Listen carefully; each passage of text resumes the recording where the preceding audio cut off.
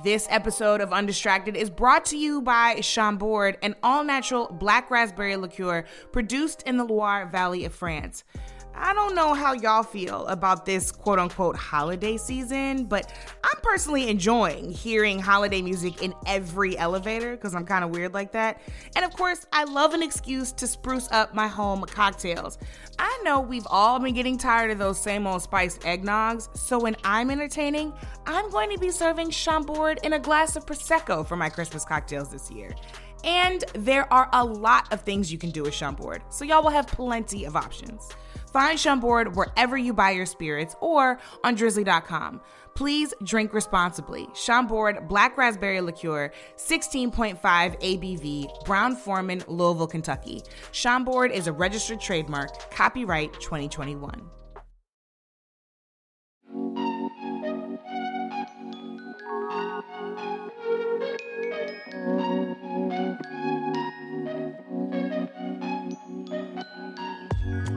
Y'all, we back. It's been a minute, so allow me to reintroduce myself. My name is not Hove, but it is Brittany Packnett Cunningham, and I am your partner in this journey we call Undistracted. You might catch me in the street as an activist, or on your TV as an analyst, on your phone screens as a writer, or just around the way as a very proud black girl. But wherever it is, just know you're always going to get the same me. I missed y'all while we were out on break. I mean, a lot has happened. The rolling back of women's rights in Afghanistan, Texas's 6-week abortion law, COVID wants to make its way through the entire Greek alphabet, Britney is finally free, and some of society is finally realizing that the Super Bowl wasn't Janet Jackson's fault, just like the Beatles breakup wasn't Yoko Ono's. It has been a time. So I'm happy to be back and ready for season 2 with all of the rule-breaking, status quo smashing, critical questioning you've grown to love and demand. It's a new season, more focused than ever. We are undistracted.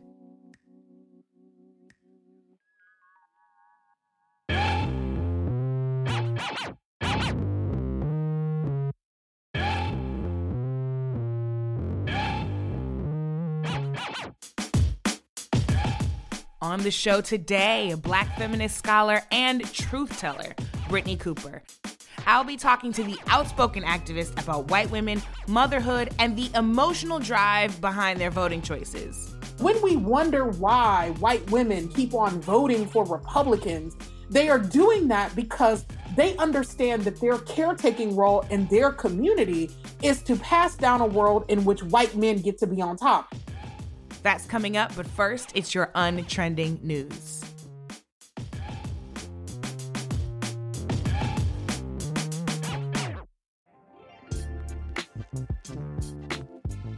Oh yay, oh yay, oh yay. Brace yourselves. Yesterday, the Supreme Court heard the state of Mississippi argue that Roe v. Wade should be overturned. We will hear argument this morning in Case 19-1392, Dobbs versus Jackson Women's Health Organization. Lawyers for Mississippi are defending a law that bans abortions after 15 weeks and are urging the court to go even further and overrule the right to abortion set in 1973. Here's what Justice Sonia Sotomayor had to say. Will this institution survive the stench that this creates in the public perception that the Constitution and its reading are just political acts? I don't see how it is possible. If the court agrees with Mississippi's abortion ban next year, as it is likely to do, many states are expected to instantly follow. But here's the thing. Most Americans want to keep abortion legal. A recent poll from ABC News and The Washington Post found that 60% of voters believe the Supreme Court should uphold Roe, whereas only 27% want to see the precedent overturned. Upholding Roe is, of course, also the right thing to do. You know, us having full bodily agency and all. Some advocates have been pushing us to stop relying on the courts, which, let's be honest, have not been doing us many favors, and actually move toward enshrining the explicit right to abortion in the Constitution. I say, let's protect our freedom by any means necessary. Hands up! Hands up! Hands up! In the wake of the Kyle Rittenhouse verdict, advocates are bringing more attention to the case of Crystal Kizer. Crystal, a survivor of child sex trafficking, is awaiting trial in Wisconsin on charges of killing her alleged sex trafficker abuser 3 years ago. She was 17 at the time, and she shot him in self-defense after years of abuse. Kizer's mother, she says that her daughter is the real victim. The fact that it took for her to do something because she got tired of it. And he trying to sweep the whole problem under the rug, but it's so much more bigger than just her. Advocates argue that if Wisconsin's self-defense law actually led to Rittenhouse's acquittal, then surely Crystal should be allowed to claim self-defense too. Y'all, this story is really important. Crystal is one of many criminalized survivors, people who've been imprisoned for killing or injuring their abusers. You may remember Centoya Brown, who in 2019 was finally granted clemency 15 years into her Tennessee prison sentence for the exact same thing Crystal is now on trial for. We can't keep criminalizing survival, y'all, especially when vulnerable women and children like Crystal are not kept safe by our systems in the first place. Crystal was forced to defend herself to survive, and in my opinion, it's a crime that she's being further harmed by a criminal legal system that promised to protect her. And finally, tributes keep coming in for the visionary fashion designer Virgil Abloh, who died last weekend after battling a rare cancer. He was only 41. Virgil made history as Louis Vuitton's first Black artistic director, and he was regarded as an innovator who helped bring high fashion into the modern era. Here's Virgil speaking to Hypebeast magazine in 2017. I'm an optimist. I'm into humanity more than the cool sneakers or something, but design has that ability to transform and use both those tools. There have been lots of tweets about how hard Virgil worked, how he cemented his legacy, how it all got done before he died. But as my brilliant colleague Treasure Brooks said, the point is not to grind more in case life is shorter than we planned. The point is to concentrate on how much we're actually living and never to let grind culture take life away from us. Virgil was a father, a brother, a son, a human, and his death leaves a gap like any of ours. That is his legacy. Coming up, I'll be talking to Dr. Brittany Cooper about the right wing's concerted effort to shut down Black women and the personal toll of her being so outspoken, right after this short break.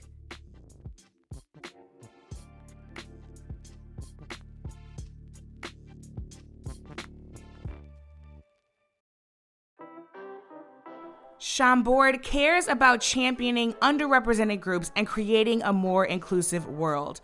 They're partnering with us on the Undistracted Spotlight to amplify the brands of BIPOC women and gender nonconforming entrepreneurs. For today's episode, we want to shout out Jasmine Pierre. Jasmine is the creator of The Safe Place, a free mental health app for the Black community. She was inspired by her late father, who always made it a point to help others in need. People like him, she says, are the ones who change the world. I know that's right, Jasmine. Now, Jasmine is hoping to change the world, too, by bringing more awareness and acceptance to mental health with the videos, discussions, and self-care tips that her app offers. You can download The Safe Place in the App Store for free. Congratulations on building your business, Jasmine. The Undistracted Spotlight is brought to you by Chambord Liqueur.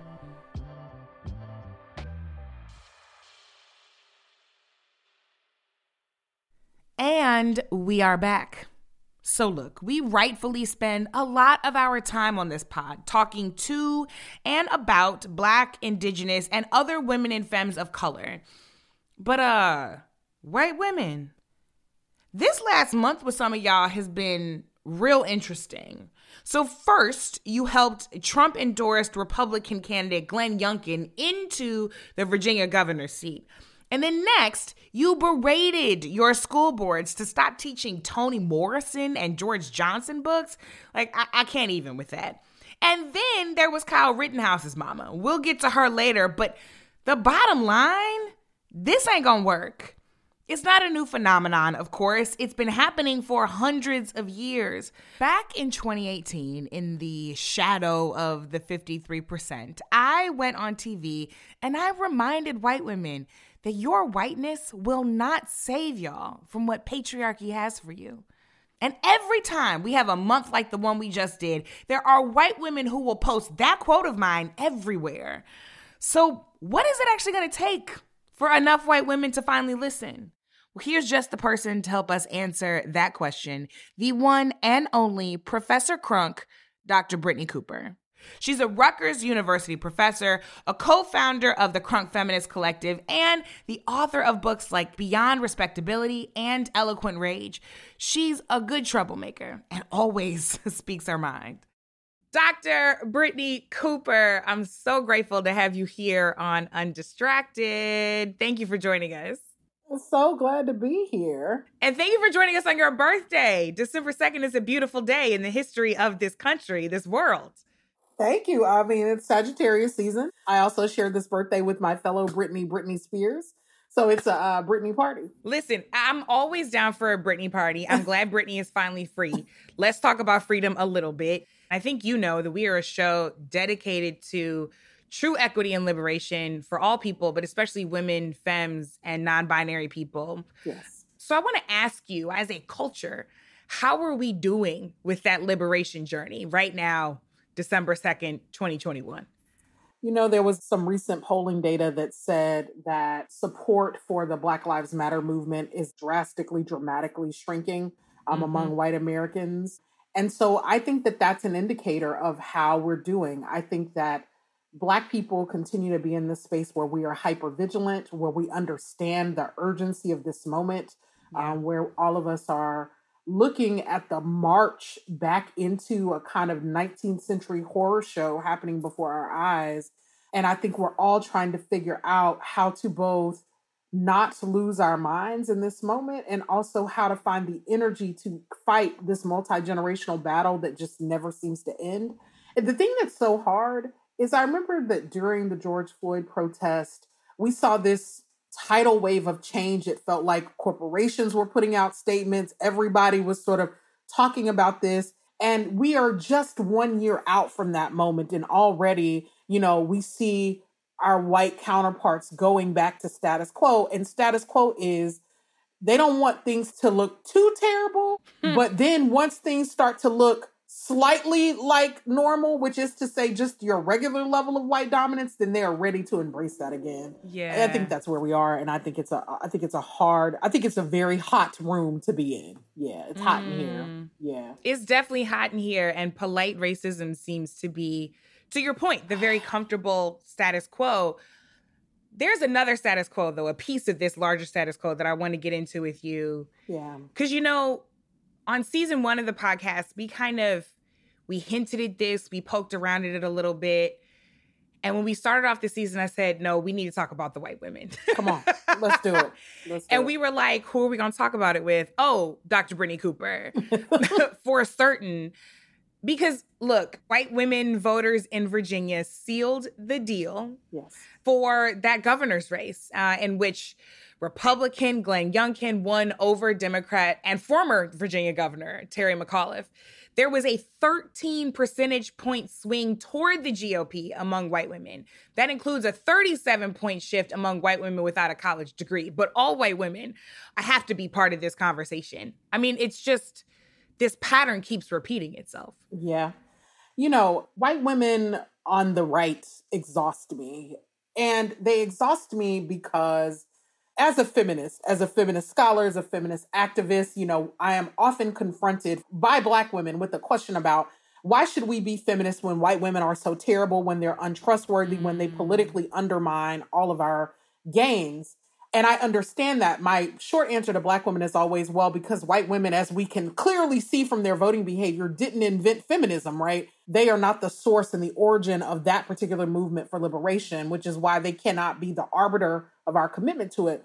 But one of the things I've been thinking about trying to make sense of this, I think we actually have to have a conversation about white women and motherhood. Here's why. Because as we know, one of the ways that Republicans got to this victory in Virginia was because of these asinine fights at school board meetings about whether or not critical race theory was being taught, right? And it got reframed on the right as this question about parental rights and do you want to be involved in what your kids are being taught as parents? Well, one of the things that we don't say enough when we think about how white women are politically inclined, and this is something that I think that we actually can understand in Black communities. So in the Black community, one of the things that we fight against in movements is that all of the energy is about Black boys and their mothers. And so a Black boy gets killed and then we deal with the grieving mother who is made a spectacle of, often to her great detriment. But all of this energy is about Black mothers saying, what kind of world are we passing down to our children? And so they vote their racial interest above their gendered interest often because they want to protect our sons, our husbands, our brothers, our uncles. It becomes so much about men. We miss that white women do exactly the same thing. They're just doing it from a position of power. So the thing about mothering is that we charge mothers in the Republic with passing down possibility, right? The possibility of citizenship, of rights, of career. Well, if you're a white person and the marker of progress in every generation is tethered to white dominance, then your understanding of white maternity is that you have to continue to pass down generational white dominance. So when we wonder why white women keep on voting for Republicans, they are doing that because they understand that their caretaking role in their community is to pass down a world in which white men get to be on top. That's not just their husbands, but it's also their sons. That's emotionally what they are voting for and what they are doing. And until we can have a conversation about the emotional drive and narrative around white maternity that drives so much of these political decisions, we will continue to misstep here. And in Black politics, we get this, right? We understand that all you really have to do is get a bunch of Black women mad about what is happening to our sons, and any revolution can happen. We should use that as a basis to understand that that's literally what is being mobilized when you tell a bunch of white mamas to show up at the school board meeting because someone is shaming their children. They're tapping into that emotional ethos, and it's like the Janus face of a coin, right? And we miss it because we're like, well, white mothers and Black mothers cannot possibly be doing the same thing because white people have everything. They have all of the power. They have all of the privilege. But just like we know that Black women are the backbone of our communities, white women are the backbone of their communities. They're the people that instill the values. They're the people that raise the kids. I mean, they hire Black and brown women to also raise the kids, right? But they're the people who sort of are the folks that are inculcating values. And so just like Black women are trying to pass down this notion that we are equal, we are worthy, white women are passing down values that say, you are meant to be a leader. The world is yours. It is your oyster. They might use the language of equality, but really white folks forever have dominated Black people and called that equality, which is why you get a constitution that says all men are created equal while you have slavery, because, in white political ideology, equality is dominant. And that is what white women are passing down. And so I think if we can come to understand that, maybe then we can change our political narrative to think about what strategies then appeal to a more ethical white maternity. So this is the question I want to ask you, right? Because I've been thinking a lot about white mothers and that white maternal instinct, to your point. And we will see these white women yelling at these school board meetings. We also, a few weeks ago, have seen Kyle Rittenhouse's mother go from television station to television station to television station, defending her son and his character. So if this is part of that maternal training, then is there any incentive to actually withdraw from that kind of behavior? Like, can that even change? I think that we have to do the same work, quite frankly, among white women that we have to do among Black women. Most Black women aren't feminists, right? So what happens when we go into Black communities and we say, what about the girls, right? There's always this sort of pearl clutching, like, what do you mean, what about the girls? What about our boys, right? And so white women have a version of this. And I think that it is incumbent upon white women who get it. I will always say that I'm looking at white feminists to actually use their politics to create a set of narratives to disrupt this. Here's why. Because the thing that we have to be saying to white women is your investment in being a good mother is actually being used against you to get you to sign up for a way of being that limits your own scope of possibility. You know what I mean? That says your only role is to really mother these children. Because here's the thing. There was recent evidence, too, that only 9% of the women who worked from home during the pandemic got promoted, while 33% of the dudes that worked from home got promoted. So we've got to start saying to women across the board, and to white women in particular, this actually undermines your own political well-being in the long run to keep signing up for this project, because these dudes are out for themselves. That's right. Do you want to raise sons who ultimately are only out for themselves and don't have any sort of commitment to the women in their lives, right? And it reminds me, like many Black folks that grew up in the Deep South and in predominantly white environments, I have these white friends and former friends from high school who both want to tell me about why they support Trump, white women, right? But who also tell me about how their husbands are insufferable. You know what I mean? How they're unhappy with these sort of narcissistic dudes that have no empathy and that are overbearing and who basically treat them like a Donald Trump, right? They're not connecting the dots? No, they're not. I'm like, why aren't people saying to these women, your husband makes you miserable. Why do you keep on giving this man more power to oppress you? Not just economically or socially, but emotionally. You don't even enjoy being in the house with this man. Not to mention the fact that he then will go out and create or support a party platform that is against paid family leave, that, as you already said, is against reproductive justice, that is against access, all of the things that you're talking about. Yeah. So you've recently really been under attack by the right wing, and I will say more than usual, right? Because unfortunately, this has been par for the course. You made some remarks in September about white supremacy and the need to eradicate it. Yes. And those words were later taken out of context. Yeah. You said those words with our friend Michael Harriot from The Root, right? Yeah. Michael and I were talking about critical race theory and the concerted effort on the right to misrepresent and misunderstand that intellectual tradition. Right. And he then asked me about what happens if white people prove recalcitrant, right? If they remain invested in this world of dominance, of hierarchy, of oppression that really is not working for any of us. We're going to play back a little bit of what you actually said, and then I want to ask you about it.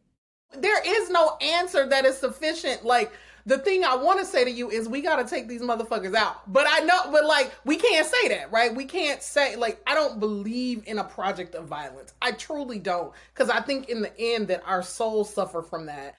So what happened? So look, part of what happened is that I expressed this moment of frustration in what was more of a dinner table conversation.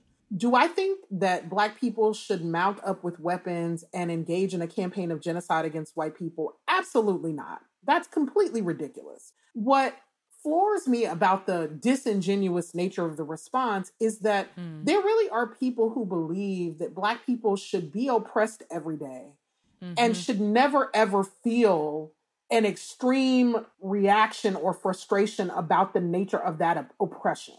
And one of the things that I have done in my work, sometimes to greater or lesser eloquence, is to give voice to Black rage.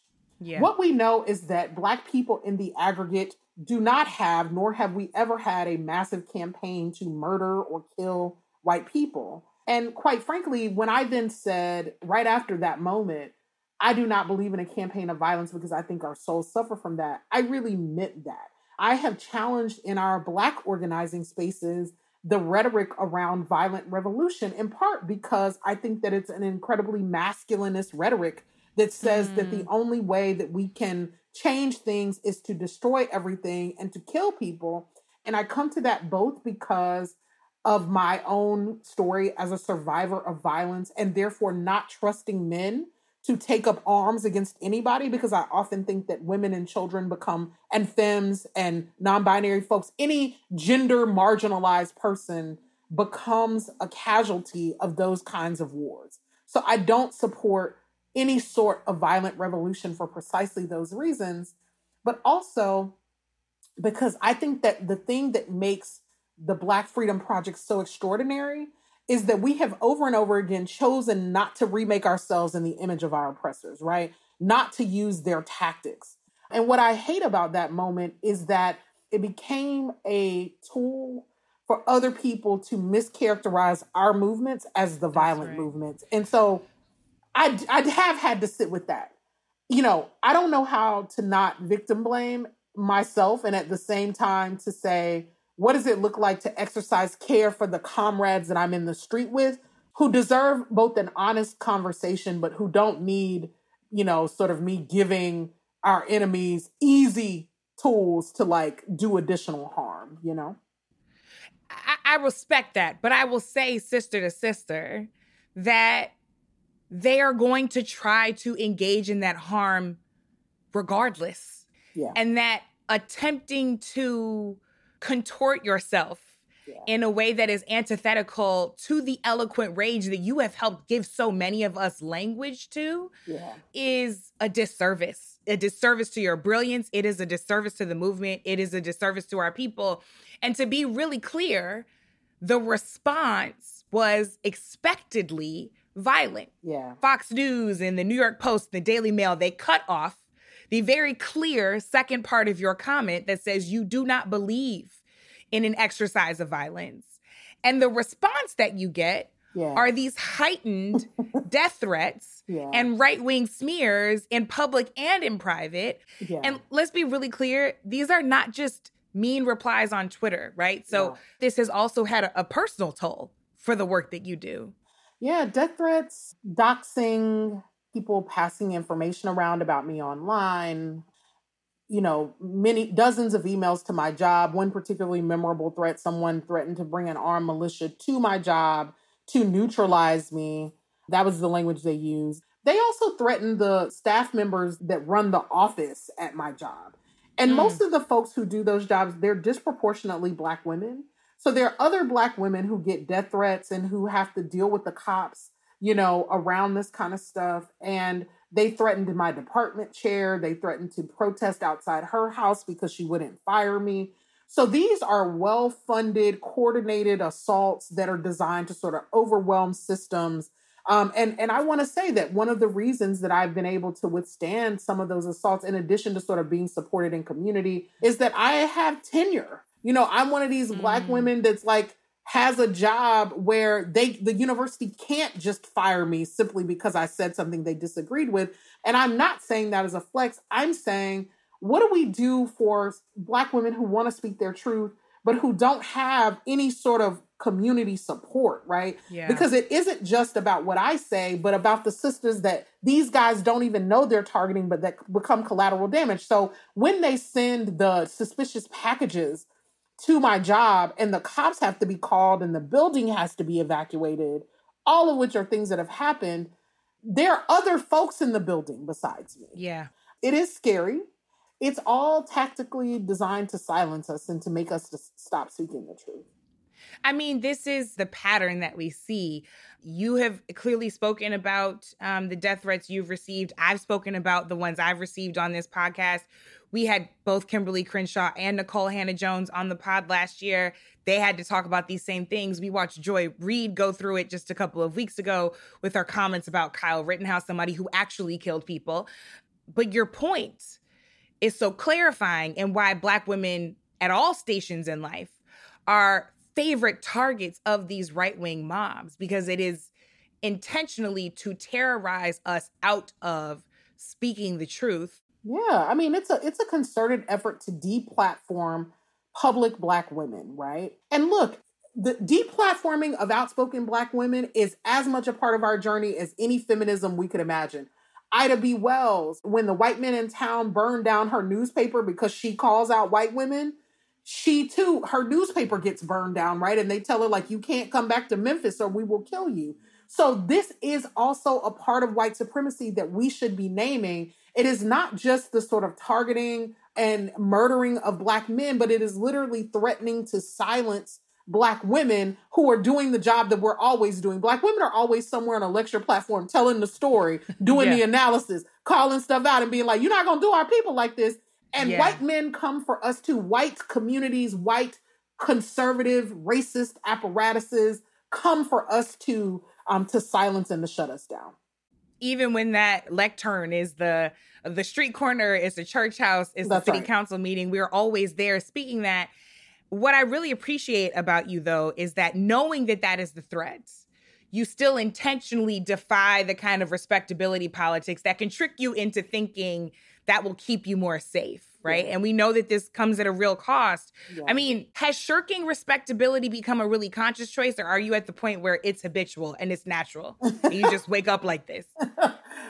I would say both and. I mean, most days I really do kind of wake up like this, but there was a journey to let that self lead as opposed to the sort of more performative self. Because I don't think Black women are ever not aware of our need to perform and of the way that people are watching every move that we make and what the consequences of those moves are. So I would say that when I sort of roll up to my job, as I like to tell people, I don't cuss at the dean when we have meetings, you know what I mean? I have a sort of different comportment because strategically, one, I have good sense. I was raised with good sense. And I just know that every strategy doesn't work in every place. But I've also tried to build a life where there are many spaces in my life where I can literally just show up in the way that I choose to, which is as someone who is slightly uncouth and very country and very crunk. Because I think that Black folks deserve to not have to always perform and to feel like the failure to perform civility, professionalism, proper decorum, that our entire fate and set of possibilities is tethered to whether or not we can make white people think we're civilized enough. Yeah. Like I reject that and I resent that. Well, I personally love that you wake up like this and that you do it with great intention. Before I let you go, I have to get back into the news a little bit. Let's talk about this Supreme Court, right? So yesterday, they heard arguments in Dobbs versus Jackson Women's Health Organization. And we know that the majority of Americans still support a person's right to have access to abortion and end their pregnancy. But odds are that Wednesday's case will result in abortion being outlawed in a lot of states. How do we brace for that? How do we prepare for that?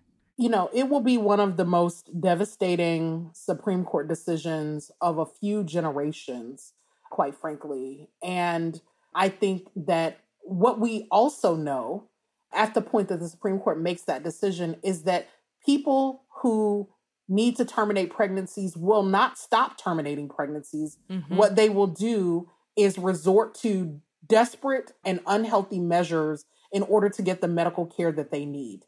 And so I think that we have to then take our notes from movement spaces, which is how are we going to build community apparatuses, fugitive spaces for folks to get the healthcare and services that they need. In the 70s, we had these kinds of organizations. I imagine that we will have to go underground again to support folks being able to take care of themselves. And I think that the other thing to remember is that, you know, we are not the first generation of people to live through a massive gaining of rights and then loss of rights. This is the thing that ties us to folks like Ida B. Wells, right?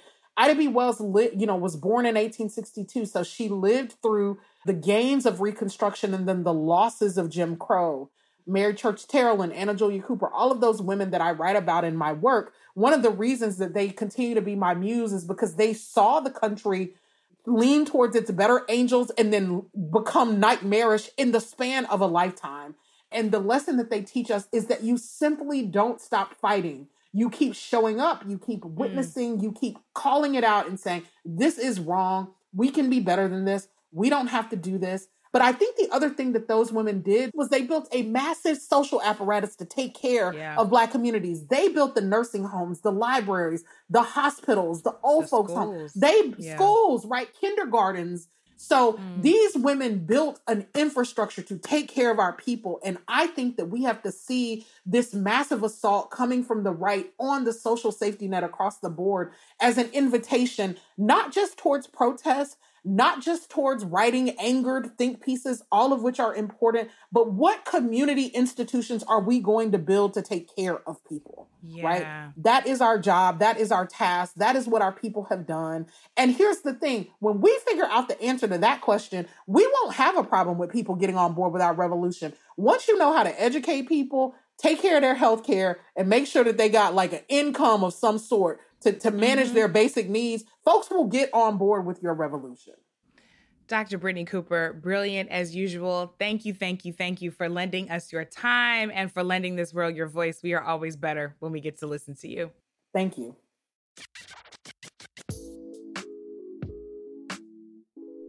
Dr. Brittney Cooper is a professor, writer, and unapologetic public speaker. Her most recent handbook, which she co-authored, is called Feminist AF, A Guide to Crushing Girlhood. It's amazing and intersectional AF. Make sure you check it out.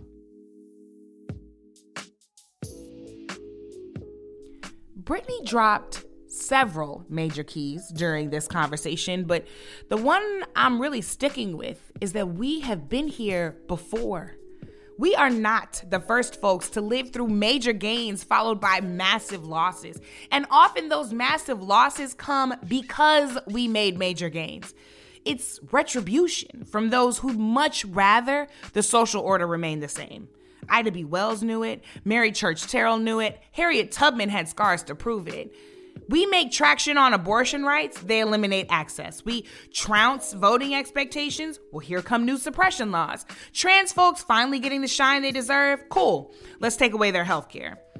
Just like the intentional destruction of Reconstruction, we are facing yet another existential choice about whether we will be a world of our aspiration or one of our baser instincts.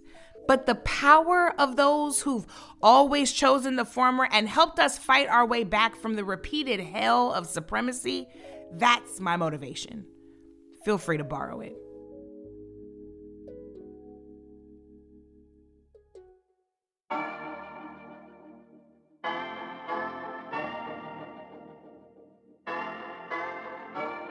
That's it for today, but never ever for tomorrow.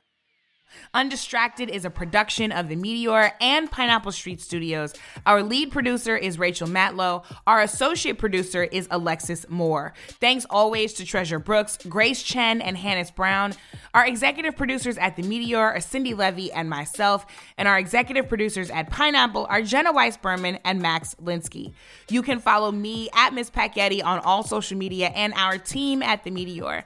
Make sure you subscribe to Undistracted and rate and review us on Spotify, Apple Podcasts, or wherever you check out your favorite podcasts. Thanks for listening. Thanks for being. Thanks for doing. I'm Brittney Packnett Cunningham. Let's go get free.